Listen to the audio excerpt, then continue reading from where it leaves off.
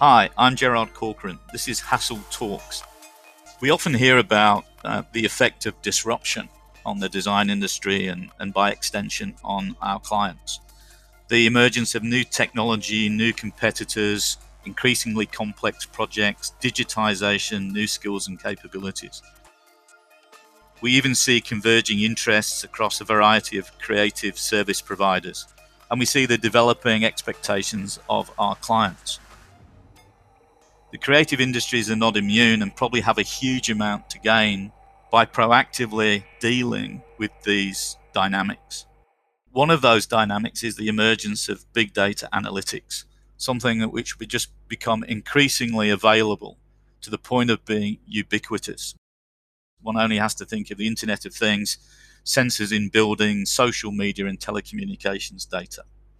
It represents huge opportunities and challenges for clients across a range of industries and sectors. One of the key challenges is how to take that big data and interpret it and create insights from it that lead to actions which infuse the design process and the life of buildings, places, and spaces designed for clients. To help us think through some of these issues, I'd like to introduce Narayan Ubachel, founder and CEO of Place Intelligence, one of Hassel's key partners. Thanks, Gerard. It's a pleasure to join Hassel Talks. Well, thanks, Narayan, and welcome. Our clients, quite rightly, want insights that explore and optimize the value that their projects create. I mean, whether that's social or cultural or economic value, or even if we talk about beauty or well-being for the people that use those places or buildings.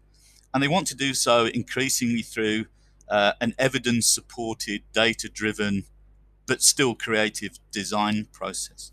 So what do you think the potential is for clients and designers who are engaged with creating those places, spaces, and cities by bringing data, insight, and design together? I mean, how does it play out for clients? What are the benefits? What's amazing is that many other sectors have had access to diverse sources of information that they can call on to create insights and intelligence to drive their decision making.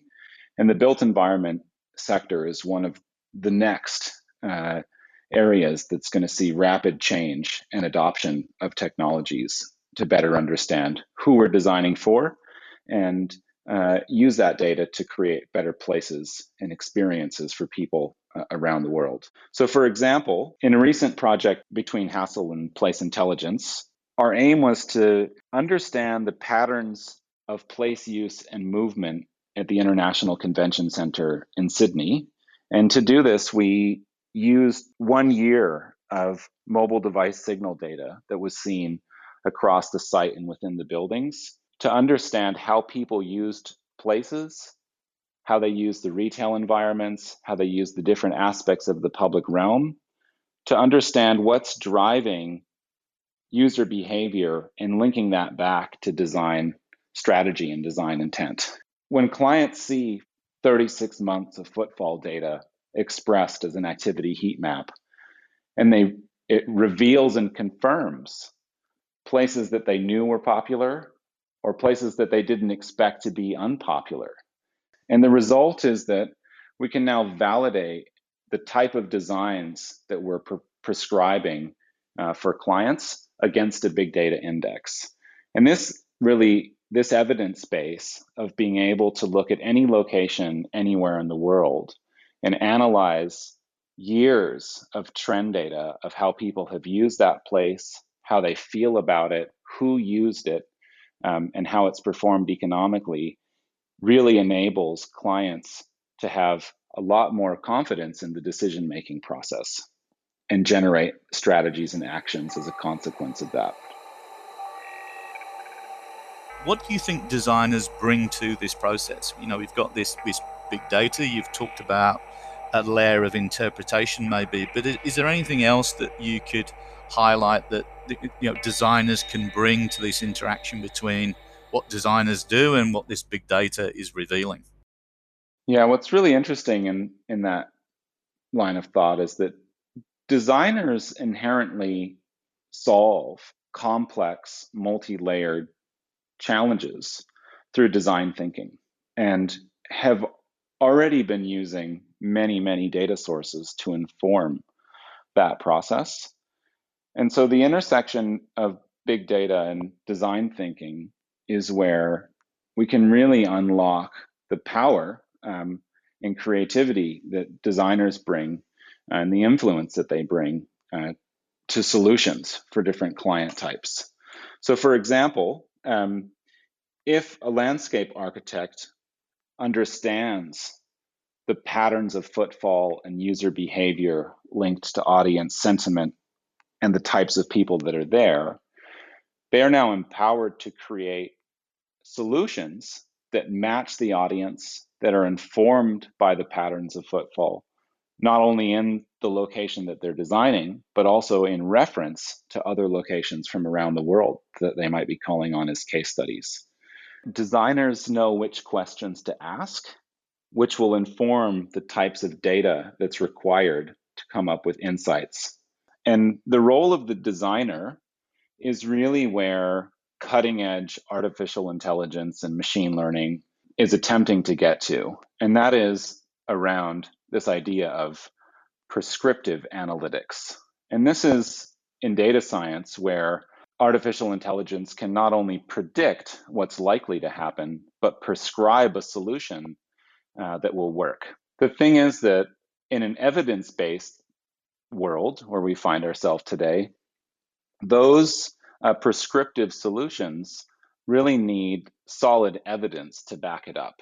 And that's where big data is playing an increasing role in the design process. And so clients who are seeking to better understand how decisions are being made by designers can rest assured, if designers are pulling on diverse big data from around the world, validating case studies and design precedents by mining, a global index of cities and places. And this is something that Place Intelligence has been pioneering in the built environment space, is how can we really understand which data layers we can bring together to create an evidence baseline that we can use to empower design and decision making. It's only through that engagement with the designer and the data and the client, working together, that I think this idea of a competitive advantage for the client starts to emerge. In doing that, they can really optimize the way that their project is being delivered, the value that comes out of it. But also for me, it's important that it allows designers to start talking meaningfully about a more objective basis for the social or cultural or economic value that really smart and creative design can generate. It's a different form of discussion that we can have with clients, and it's a much more tangible basis for the relationship, which I think is a really exciting development. Now, Ryan, if you take all of that, into your consideration, I mean, if you were going to pick one or two really significant opportunities that this presented for clients, moving beyond the government client and the sort of urban design realm, what would you pick? What would you highlight? All these different sectors really have overlapping requirements, right? You need to understand who your audiences are so you can better meet their needs. You need to understand how places and spaces are used so you can optimize their outcomes. In the university sector, for example, we've been indexing every university campus across Australia to better understand the interrelationships between campuses and cities, for example. We did a recent analysis of a major university that looked to understand how do universities contribute to their neighbors. And what we did was we used de-identified mobile device data to understand the movement of people at lunchtime and where do they leave the campus and go to. And in the analysis we discovered that 25% of all people go off campus for lunch, which equals between 12 and $15 million of economic spend off the campus. So if you're trying to optimize on-campus economics, having this data at your fingertips becomes incredibly important. Narayan, just thinking about transport for a second, it seems to me that if you're in, for instance, a public private partnership environment, a PPP environment, this sort of rich data overlaid with some really disciplined design insight gives you potentially a more objective, more structured basis on which to infuse those PPP type projects. That seems to me to be quite an advantageous environment for this sort of approach and this sort of work. Yeah, absolutely. I think, the more evidence we can bring to the equation, the better our design solutions can be. Having access to a global index of cities and places and all the data within it means that we also have to learn how to use that information. And so part of the partnership with Hassel has really allowed Place Intelligence to better understand, the types of problems that designers face, to uncover the data that's needed to solve them.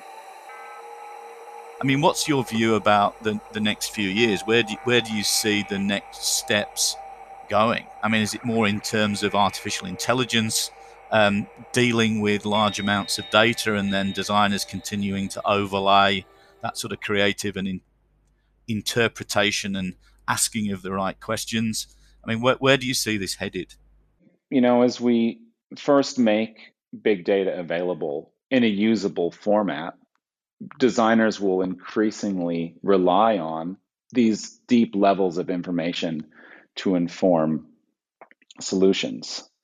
But then, of course, as we better index design typologies, we index different cities and places, and we blend all these data layers together, we can really start relying on, predictive and prescriptive analytics born out of artificial intelligence and machine learning frameworks to run scenario models. So the rapid, concept design process, instead of producing 2 or 3 concept design iterations, we now have the ability to produce and test unlimited design iterations that may actually come out of, computer software. And the designer's role is still to ensure that the human experience at the human level is inserted into those computer generated solutions, right? So if we look at, the current status of digital twins and parametric modeling, these solutions are great, but ultimately a human being, a designer, has to sign off that the solution is actually something that will stand up and stand the test of time. It seems to me, as long as that big data analysis is being properly interpreted and the right quality of insight is being drawn, then it would liberate designers to do great design rather than constrain designers. Most importantly, because it means that their engagement with clients can be clear, can be evidence based, can be really engaging, can really drive, a much higher quality of prospective outcome, which ultimately is going to be much more in line with the desires and needs of the people that have to engage with those places and buildings.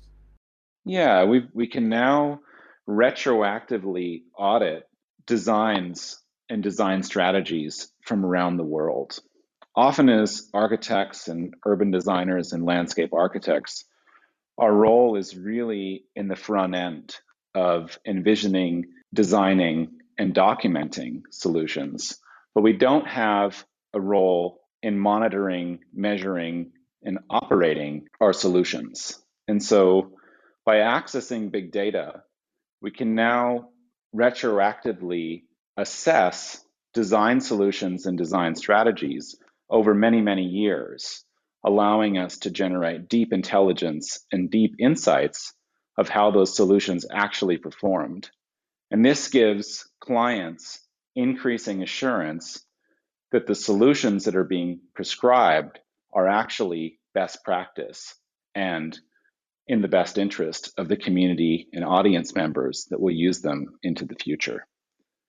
No, I agree. I mean, it has to be infused by that human perspective, because surely ultimately, the most powerful and enduring design requires insight about what matters most to people.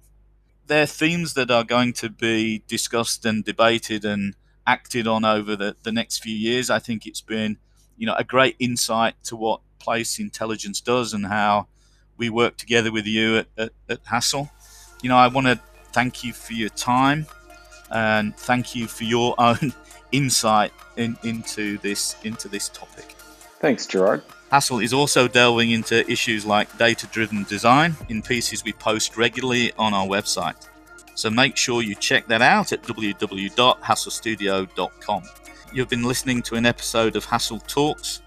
If you've enjoyed this conversation and would like to hear more, please subscribe and check out our other episodes. Thank you for listening.